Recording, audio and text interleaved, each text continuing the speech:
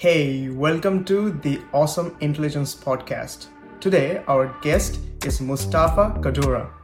He earned his PhD from University of Minnesota in mechanical engineering, and he is working as a senior application engineer in ANSYS, where he works on computational fluid dynamics. To do his research, he relies on Hamiltonian neural networks, which is a specific type of physics-informed neural network, or PIN. Today, Mustafa will walk us through what is a physics-informed neural networks and how it relates to Hamiltonian neural networks and the idea of gray box. So let's get into it. For that, Mustafa, how are you doing today? I'm doing well. Hi, Dipansha. Thank you for the introduction. And I'm happy to be with you in this podcast. Awesome. So, Mustafa, if you can sort of give us an overview of, what is an energy system and what it is made up of, and how do you define an energy system and its inner workings? Yeah, so energy system is any system that can generate, store, or convert energy from one form into another. And recently we are hearing a lot about energy systems because many governments and industries are working on the net zero emissions to reach zero carbon emissions, zero pollutants, and to reach a sustainable life. For that, we started hearing about renewable energy, green energy. So these are energy systems. They include wind turbines, solar energy, even internal combustion engines are energy systems, but they generate some pollutants. And currently we are talking about also hydrogen combustion, and like any system that can generate energy is an energy system. And why do we care about net zero carbon emission, and why is it important to build this kind of energy system that produce net zero carbon systems? Yeah, so I believe everyone on the globe have seen some kind of the global warming that we are seeing. We are having like climate change in many countries, and that's because of the greenhouse effect. So traditional energy systems releases carbon dioxide, which acts as a green effect, causing the planet to heat up. For that, we are working on reducing these emissions so that we have a sustainable environment to reduce emissions and all these good stuff. Awesome. I was reading one of your chapters from one of the publications, and it mentions that an energy system has three components: modeling, optimization, and control. So if you can discuss those, tell us about what is modeling, what is optimization, and what is a control system to make an energy system. That would be awesome. Yeah, so as engineers, we aim to develop and design efficient energy systems that can give us the operate at the highest efficiency with minimal input. So to achieve this design, we need a model. A model can predict the system performance. It can forecast the future. So using a numerical model or a data-driven model, we can predict how our system will be behaving under different operating conditions. So that's why modeling are important, so that to reduce the amount of experimental testing, reduce the cost, and reach the market faster and solve the problem before it happens. And after we have our model and we want to design our system, we need to optimize the system. And by optimization, we mean to enhance the operation of that system to achieve the best performance with minimal cost. And after we have optimized our system, we want to put it to deploy the system, to put it in action. And as it's operating, we need to control its operation, to keep monitoring it, giving it commands, and maybe make it a smart system that can control itself to maintain the optimal operation status. So Right. that's the process for designing any energy system. It starts by modeling, then going to optimization, and finally controlling it in real life to achieve the goal. Interesting. So if you if you think about the modeling part, so is it just like the mathematical representation, like the inputs and the outputs that you're gonna get from the energy system? So just you know, just dealing, sort of making the equations. Is that it, or in terms of Uh, data-driven system, or is it different? True. So it's you can think about it as a digital twin, that we want a virtual twin or virtual representation of our physical system on our computers. And there Right. are different approaches for that. We can use equations, and that's what we call physics-based equations. And we can use also data, which is now growing more and more, and use some machine learning approaches to represent our system. At the end, we need Interesting. a model or a digital twin that can represent our physical system and can tell us what will happen in the future. That's the main Wow. goal of modeling. What is a digital twin, by the way? Yeah, so recently we started hearing a lot about digital twinning. So as the name indicates, it's a digital twin. So you have a physical asset, you have a system, and you need a virtual twin for this asset on your computer. So let's Hmm. say you have a factory, you have built a factory or a process, and Hmm. we want a virtual representation, a virtual twin for this factory on my computer that will be operating in real time in parallel, and it will tell me what will happen in the future, how my Hmm. system will operate, whether my system will fail, like Yeah. can be used for predictive maintenance and Yeah. these purposes. Interesting. And you also talked about, physics-based model and data-driven model. Can you sort of discuss a little bit about the differences between them, and like how do we use a physics-based model versus a data-driven model, and when do we choose which one? Okay, so physics-based model is the traditional approach, which is based on physical equations that Mm. represent and describe our system. Data-driven models are based on data collected from either experiments or field measurements that reflect how the system will operate. In the past, we were relying mainly on physics-based models and like doing some physical equations like conservation of momentum and conservation of energy to represent our system. Right. Recently, in the last decades, machine learning have grew up in at a fast pace, and we were able to develop machine learning approaches based on the data that we are collecting. And that's when we started hearing about data-driven models. But both models have advantages and disadvantages, and it depends on what's available to you to choose which system or which model is best. Hmm. Do you have any advantage of using a data-driven model over a physics-based model? Yes. Let me first tell you what's the advantage of the physics-based model. Yeah. It's the physics-based model is based on physical governing equations, so it gives me more information about my system, and it's usually a Yeah. 3D representation of the system, so I can get a lot of details. However, Right. the disadvantage of physics-based model is that they are computationally expensive. They need long time to run, so I can't Hmm. use them in real time. And also, they are based on several assumptions, which are like idealistic assumptions. So Hmm. they don't necessarily reflect the uncertainty that we will see in the field. On Right. the and here comes the advantage of the data-driven models because we are building our model out of data, real data. So Hmm. these data will include the uncertainties and the real operation of the system. And Right. also, since we have a trained model, a trained machine learning model, it's very efficient to run it. So we can run it in real time. We can use it Hmm. for real-time control of our system. And here comes the advantage. However, there is also a disadvantage for data-driven models because they are limited by the observed physics. So they, Yes.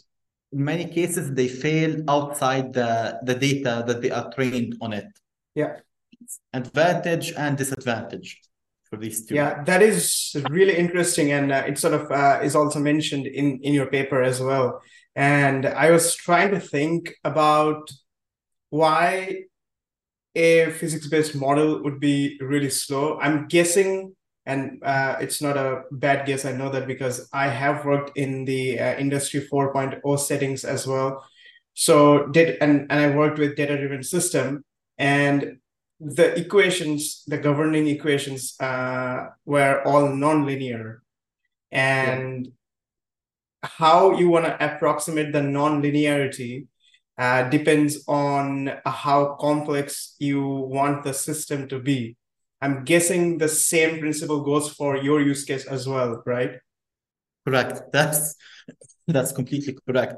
So I do fluid mechanics, computational fluid mechanics, and Right. the physics governing equation for fluid flow is called Navier-Stokes, which Right. highly non-linear equation. So we don't Yes. have analytical solution for that.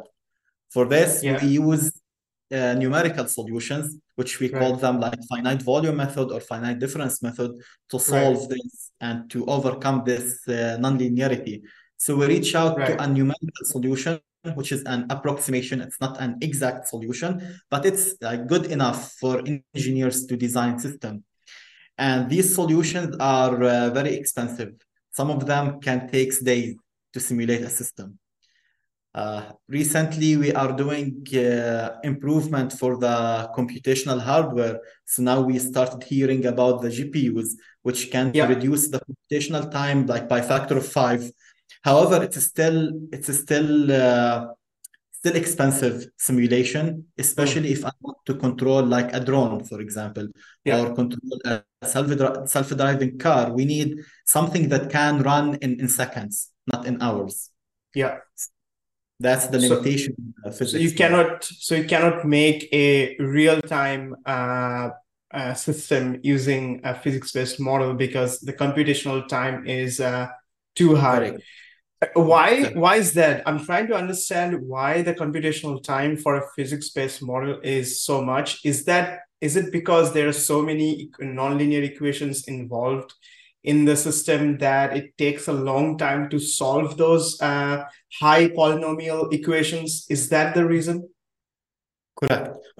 So if I want to simulate a fluid domain, I will Right, discretize this domain into small elements, what right, we call like generating a mesh. So my right, mesh can be maybe 1 million element. So I will right, be solving a million equation for each iteration. So right. that's computations. So the advantage of that I will get a lot of information out of this Yes, small lot of details, but in some applications it's not good thing for that. interesting. So, Sorry. yeah, I can give you an example just to understand what's the difference between a physics-based model and a data-driven model. Let's Yes, say I'm please. simulating a solar panel, a Yeah, photovoltaic panel.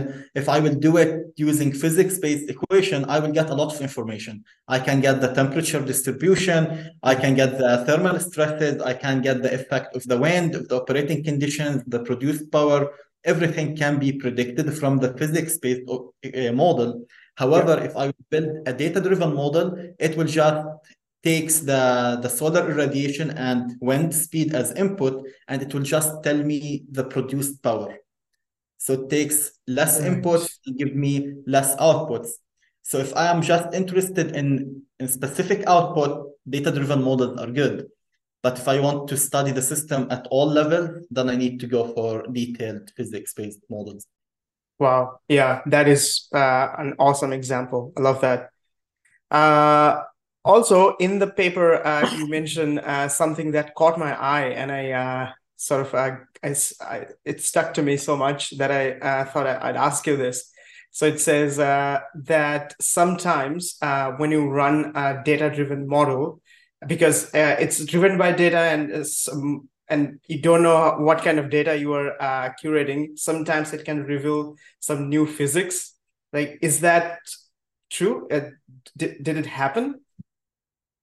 Yes, yes. So uh, data-driven models get data from the experiments, from Yeah. real life, and it's able to recognize some patterns and relations inside this data. Yeah. For that, sometimes we can observe a new trend that we didn't know about, and it can be related to undiscovered physics. Also, Wow. based on the patterns observed in the data, we can formulate a new hypothesis and we start studying it.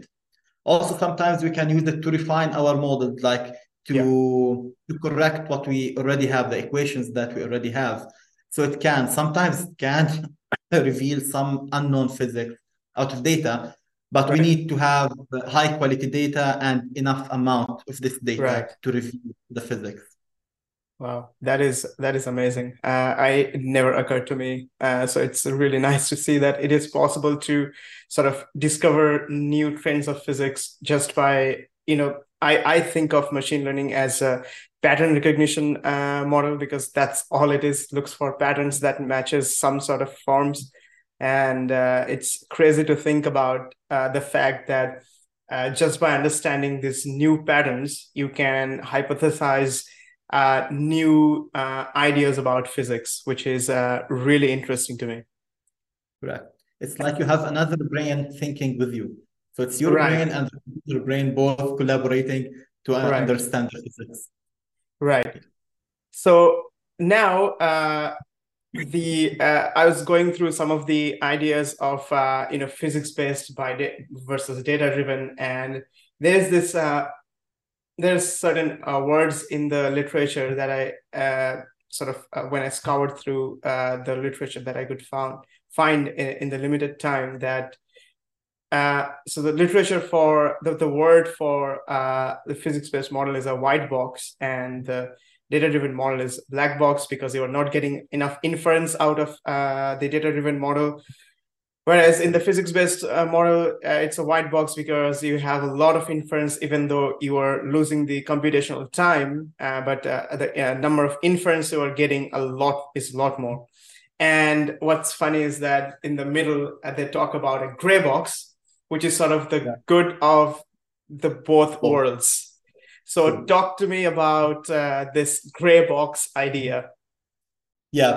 So as you mentioned, we have the physics, the physics-based models, which are white box because it's transparent. We are using clear equations, and we have the black box, which we just have data. We don't know anything about it. So Yeah. if we mix them together in the middle, we will get the gray box. And sometimes we call it physics-informed neural networks. So Mm. it's a neural networks that are informed by physics, in which we add to the training some physical constraints Mm. to respect the physics behind it. Because usually, if you just try to predict the performance based on data, you will miss or you will not be respecting the physics. Yeah. But adding some physical constraints and physical loads to your model and to your data will make your model more realistic. It will Yeah. be combining field data along with physics that we know. And there is a lot of work going in this area recently. Interesting. So it's physics informed neural networks. That's the idea, sort of the best of the both worlds of white Correct. box and the black box. That's true. Interesting. So is it like you put some constraints on the Mhm. neural network during the training process? Is that the idea of a physics informed neural network? It can be like that. And also, we can use data to solve the physics equations. So Right. instead of going through the integration and the traditional method for solving the equation, we will be using data for doing that. So in this way, we have the marriage of our traditional equations and our Gotcha. data. So that's what we have. We call it a neural differential equation, like Yeah. neural PDEs or neural ODEs. Like Right. instead of doing the traditional integration, Right. we let the data do that. Awesome. So basically, the optimization is done by a neural network as opposed to a numerical solver. Exactly. Interesting.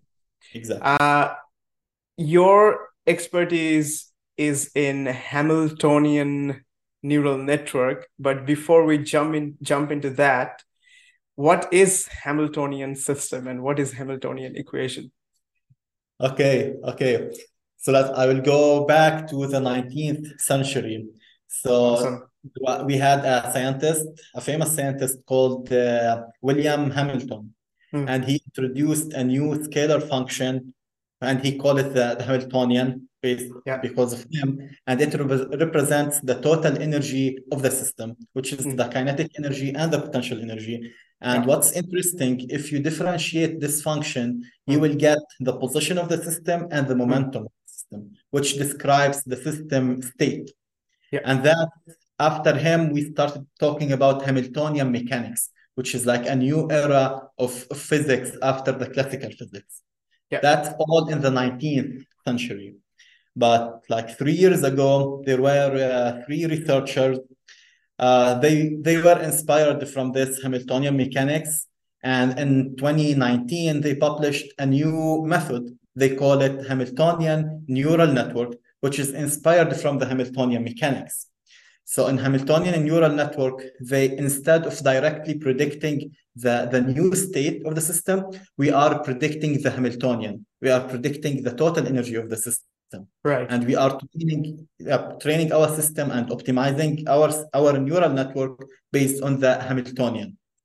And the reason for that, because most physical systems are based on conservation of energy equation Hmm. and conservation of momentum. Yeah. Traditional approaches fails to conserve this energy or fails to respect the physics. Hmm. For that, they said we will put like an intermediate step. We will predict the Hamiltonian, which is the energy. Then after that we will predict the new state of the system. So implicitly we have conserved the energy or teach our neural network to conserve the energy. That's the idea behind it. Wow. And that's how the Hamiltonian neural network sort of comes in. Correct. And how do you put the constraints on the Hamiltonian neural network then? Okay. So the constraints comes in the loss function. So in the traditional neural network, we give it inputs, like which is the momentum and position. And the loss function, we compare the inputs, which are the data, to our targets. Yeah. So we are directly comparing the state of the system, the input and the target. In the Hamiltonian neural network, we take the momentum and position, and we try to estimate the Hamiltonian, which is the total energy of the system. Then we differentiate this Hamiltonian, and we train our system based on the differentiated function. Yeah. So in this way, the neural network will learn how to conserve energy because it's looking at the energy itself, not looking at the state. Yeah. Okay. So yeah. Interesting. So what I understood from the video that you posted on LinkedIn as well, and I did some research on my own, and what I found is that instead of, like you said, defining the loss function with input and output, like the traditional neural network, you sort of parameterize the Hamiltonian equation, and then you optimize the differentiation of the Hamiltonian function with respect to the parameter, right? Correct. And why do you do that? Like, what benefit does it give you? Yeah, so that's the advantage of the concept of Hamiltonian, that if you differentiate the Hamiltonian function, you will get the position and the momentum. So instead of directly predicting the position and momentum, we try to predict the differentiated Hamiltonian. So we are bringing the total energy into the training process. So we have like two steps. We first predict H, which is the Hamiltonian. We get the ingredient of the neural network. Then we do the optimization. Right. It's like having a step in the middle that makes our neural network to respect the conservation of energy. Like we are guiding you. There is energy here that you need to take care of. Don't care just about the new state, care also about the energy. Right. And it's a very new trend.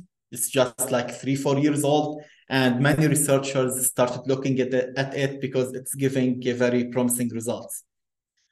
Awesome. Where can you use this Hamiltonian system?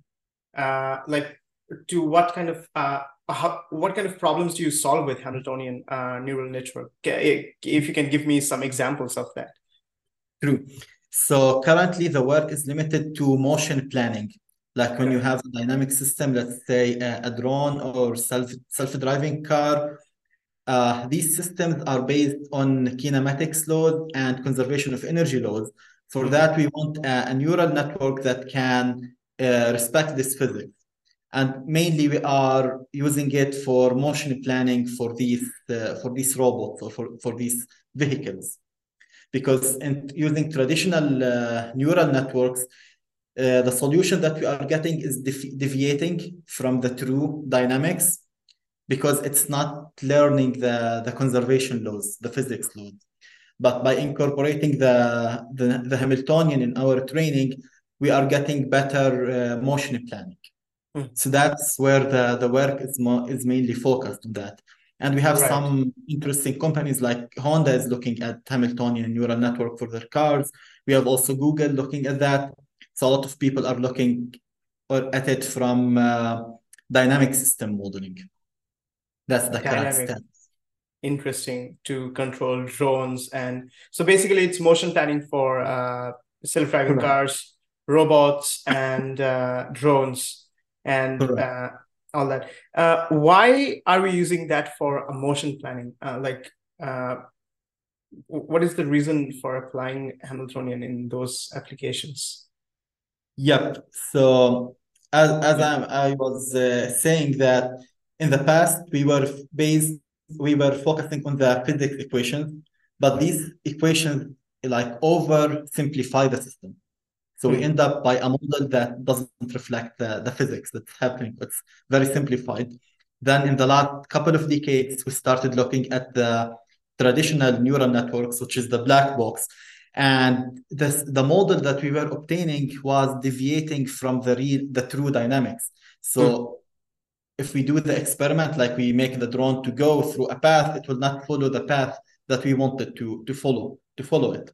For that, we recently started looking at that by incorporating this Hamiltonian neural network to get a more predictive model. And the applications for having an accurate planning are very numerous. We want our robots to follow our instructions. Right. So that's the current state. But why I am looking at that? What's the reason I'm looking at Hamiltonian neural networks? So my background is mainly in fluid mechanics, and all what I do is CFD, computational fluid dynamics. And governing equations for CFD are conservation of momentum and conservation of energy. That's all. For that, we are like predicting that Hamiltonian neural network can be expanded from dynamic systems to the continuum mechanics regime.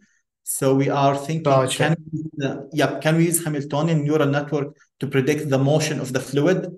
So when you are talking about a drone, you are talking about solid body, like a set of solid bodies. But when it comes to fluid mechanics, it's a little more challenging because it's very difficult to predict the motion of fluid. However, all what we care about is the conservation of momentum and conservation of energy to predict the new position of the fluid.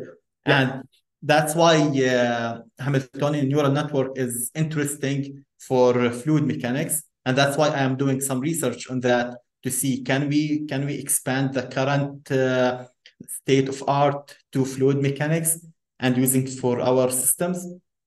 We will see. Wow. What do you even give the Hamiltonian neural network as input for this to apply it into fluid dynamics? Yeah, so currently I don't have a solid answer for that. I can tell you what we are giving it for predicting the motion of, let's say, a drone. We just give it the position and the momentum. So we give it a set of initial states, different initial states, and we use the H and N to predict the trajectory. And we compare the predicted trajectory to the real trajectory that we have in the experiment. Interesting. I'm not sure if you have looked into it, but from what I understand, the current state of the art for motion planning is probably reinforcement learning. And I don't know if you can incorporate reinforcement learning uh, with Hamiltonian neural network, whether it's possible or not. But do you know whether they compare with each other, or like is there any relationship between these two systems? Because I'm not familiar with the math of Hamiltonian that much. Yeah, I think it can be. So we can do like levels of training. Like we can have a shell having the Hamiltonian neural network that will guarantee that the energy is conserved. Then we have different shells of other models that Yeah, guarantee other quantities are being satisfied. yeah. So yeah, like in the couple 2 years, I was looking at something called learning predictive model, which Mm, used for motion planning. Like we want our robot to learn in real time mm. and learn from previous historical data. And here's the reinforced neural network or learning was being used. But very recently, they started talking about like what about having this Hamiltonian neural network? And yeah, they can be incorporated together, but Mm. it's still like a very new idea. Like a lot of people are doing research on that, and we are waiting to see the magic that we will get out of this. That is amazing. Uh, because the data-driven model is sort of the backbone of Industry 4.0, I guess. Uh, what is your thought on Industry 4.0? And do you see, because now there is a lot of talk about Industry 5.0 as well in Europe, and here in Canada, uh, in especially in University of British Columbia, the Department of Material Science and Mechanical Engineering is actively looking into Industry 5.0, which is the combination of data-driven system, and so it's basically the sustainable data-driven system, so that AI doesn't replace human workers completely. Mhm. So what's your thought on Industry 4.0, and do you see any change in the United States towards Industry 5.0? Yeah, so currently, like all industries in the US started talking about incorporating AI and generative AI Yeah, into their planning. yeah, So we are no more looking at like a pure modeling. We started looking at how AI can enhance our model, make it mm, faster, make it more predictive. All yes, people are looking at this. yeah, So it's going very fast, and yeah, things are changing very, very quickly. and the results are So pretty good, right? I mean, correct, the data-driven model, the outputs from data-driven model are really stunning. correct, correct. So now we have the ChatGPT and these similar models that you can talk to them and they can tell you what to do. And Correct. these are based on language, on natural language processing. And what we are doing from engineering point of view, if a machine can understand language, then how can we use its power for modeling our systems and Yeah. having more predictive models for our systems? Yeah, And 100%. I mean, even though language models learn language, in the back end, you have a transformer. And basically, you can use a transformer to train anything, starting from a language to an image to maybe a sequence of instructions, right? correct, correct. So you can use a transformer to generate motion planning for a fluid as well, Correct. theoretically speaking. Correct. Correct. Correct. We believe that will come and that will be happening in the future, but we are still working with that, like doing a lot of research to to achieve to this point. but I believe it's coming. It might be a couple of years, 5 years, but for sure it's coming.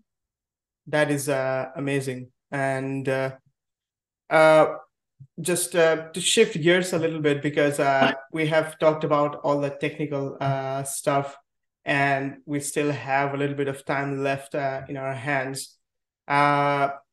Tell me about your journey. Where did you grow up, and how did you end up in the United States, and how was it like throughout this journey? Yeah. So I was grew up in Lebanon. Originally, I am Palestinian, but I grew up in Lebanon. I did my undergrad and master's in Beirut, and then I decided to improve, like to work more, do more research. For that, I decided to come to here to University of Minnesota, and the reason for choosing Minnesota because like two of my books that I was using in my master's was authored here at U of M. That's why Awesome. the motivation. So I then jumped into U of M and I did my PhD, and it's a great place. And directly after that, I joined ANSYS. So ANSYS is like the industry leading simulation software. And in the past, it was focused on physics-based modeling. But recently, we started looking into the data-driven approaches and how to get this marriage between data and physics. And we Correct. started talking about the digital twins. And that's what I'm doing currently with them.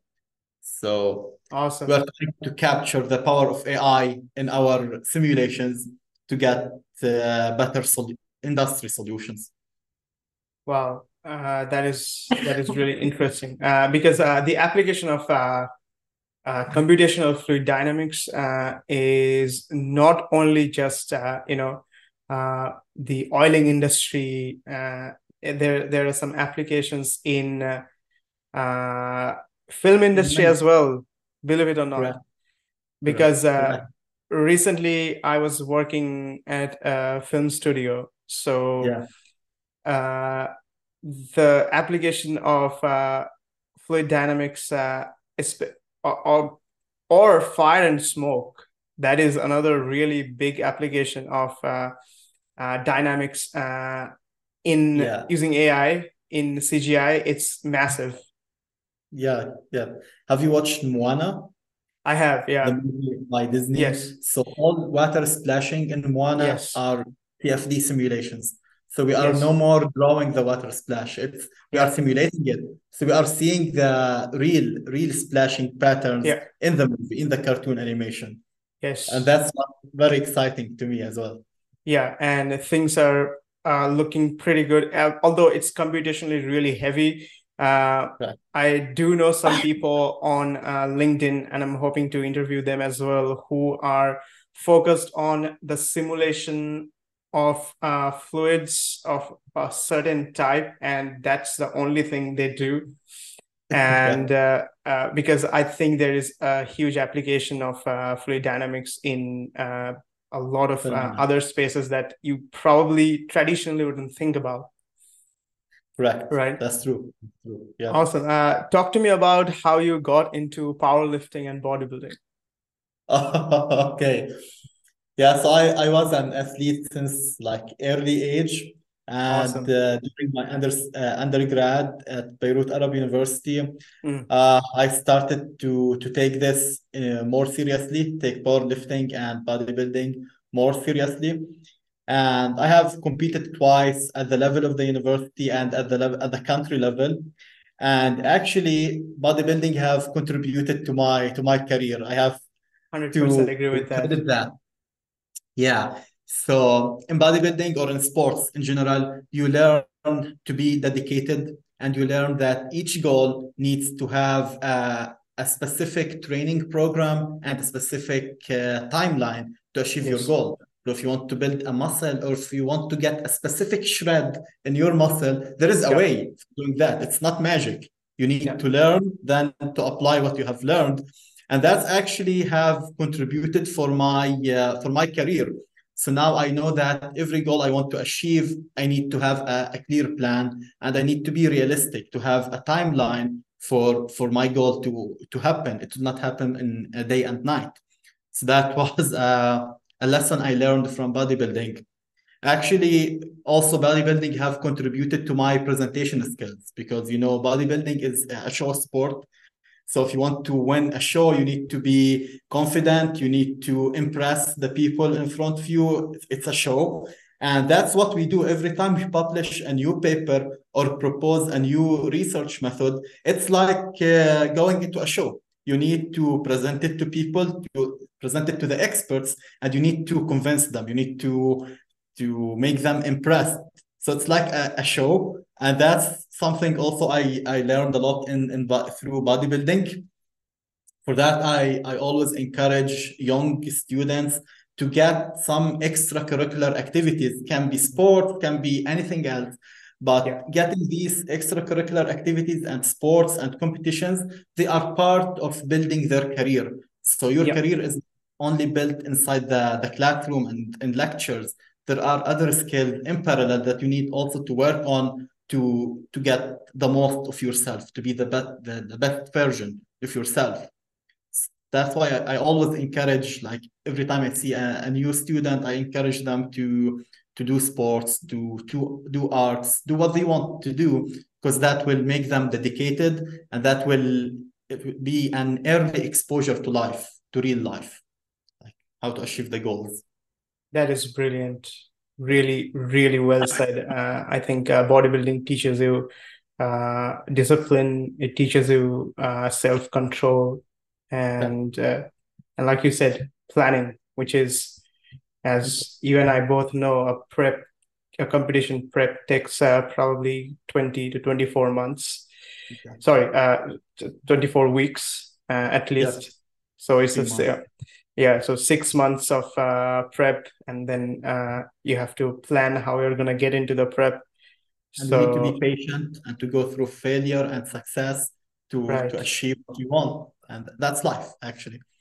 But you are testing life at small things, like at sport things. That it's good to learn there. Yeah, 100%. That is really well put. Awesome. That's all the question I have, Mustafa. Do you want to leave us with some parting thoughts before we end the podcast? Some thoughts about I'm actually like everyone, I'm very interesting to see where the generative AI will take us, and I'm looking for having more sustainable communities and more sustainable industries so that we maintain our environment and maintain our health. And it was a pleasure to talk to you and be in your podcast. Thank you very much for the invitation for that. Thank you so much, Mustafa. Awesome. So with that, we're going to end our podcast now. Please follow us on Spotify, Apple, Google, and YouTube.